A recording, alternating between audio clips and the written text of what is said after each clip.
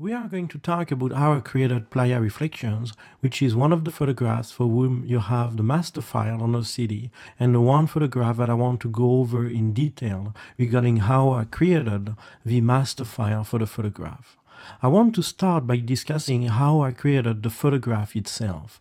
This here is the photograph that I actually converted and that I used as the basis for the master file for Playa Reflection.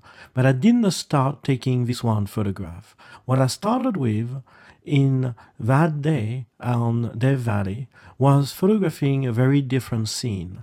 Here we are in Capture One, and in this window here we have all the photographs that I created on that one day. And if I scroll back to the beginning of the shoot, this is the very photograph that I took on that day.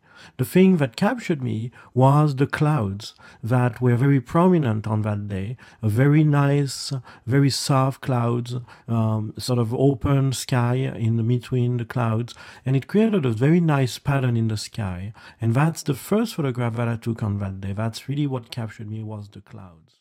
When I convert a photograph, my goal is not to create a photograph that's perfect right out of the raw converter. My goal is to have a photograph that has details everywhere and that I'm going to optimize in Photoshop to finish the work, so to speak, to obtain the master file. So I'm not trying to have a photograph that's perfect out of the raw converter. What I'm trying to achieve is a sort of raw material with as much information as I can so that I have a lot of leeway to work on it later on in Photoshop. So the first thing that I do is so this is the raw converted file as it came out of the raw converter. And the first thing that I'm going to do is I'm going to crop this file a little bit because it's a little bit tall at the very top. So to do that, I'm going to use the crop tool and I'm going to crop about this much of the image, just cutting at the very top of the clouds, okay? And this is how I cropped it eventually for the master file. Okay, so here we are. We have now a slightly cropped version. And I'm going to enlarge it a little bit so we see it better. And the first thing that I'm going to do is I'm going to go to Image, Adjustments, and Levels. And I'm going to check the black and the white point. And to do that, I press the Option key down on my keyboard, or the Alt key on a PC, I work on a Mac, and I drag until I see and take the dodging brush, and actually we're going to take the burning tool because we want to reduce the red, and so we're going to reduce the red by burning in the red channel. Very, very little bit, okay, that's the thing that's very important. We don't want to do too much.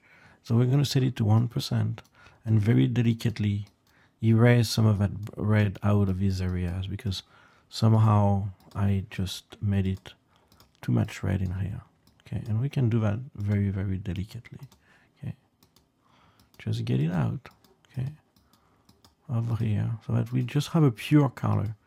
And that's always the goal, is to purify the color. And then maybe go into the blue channel. Come on, turn it on. It's working at erasing that. I'm working on a real size file here. I'm not working on a small JPEG. I'm working on the full size file. And now I have the blue, and I'm going to dodge the blue because there's still a little bit of yellow left in the blue here, especially in this area here. We want to make sure that we get the color just right. And see here, I went too much with the red. The only thing left at that point is, save the image so that it is in layer mode, save with all the layers. We're still in 16-bit. And after that, I would sharpen the image, and that I go over that in the Printing Mastery Workshop on DVD, and it's not any different from this image. And then I would print the image using the proper program.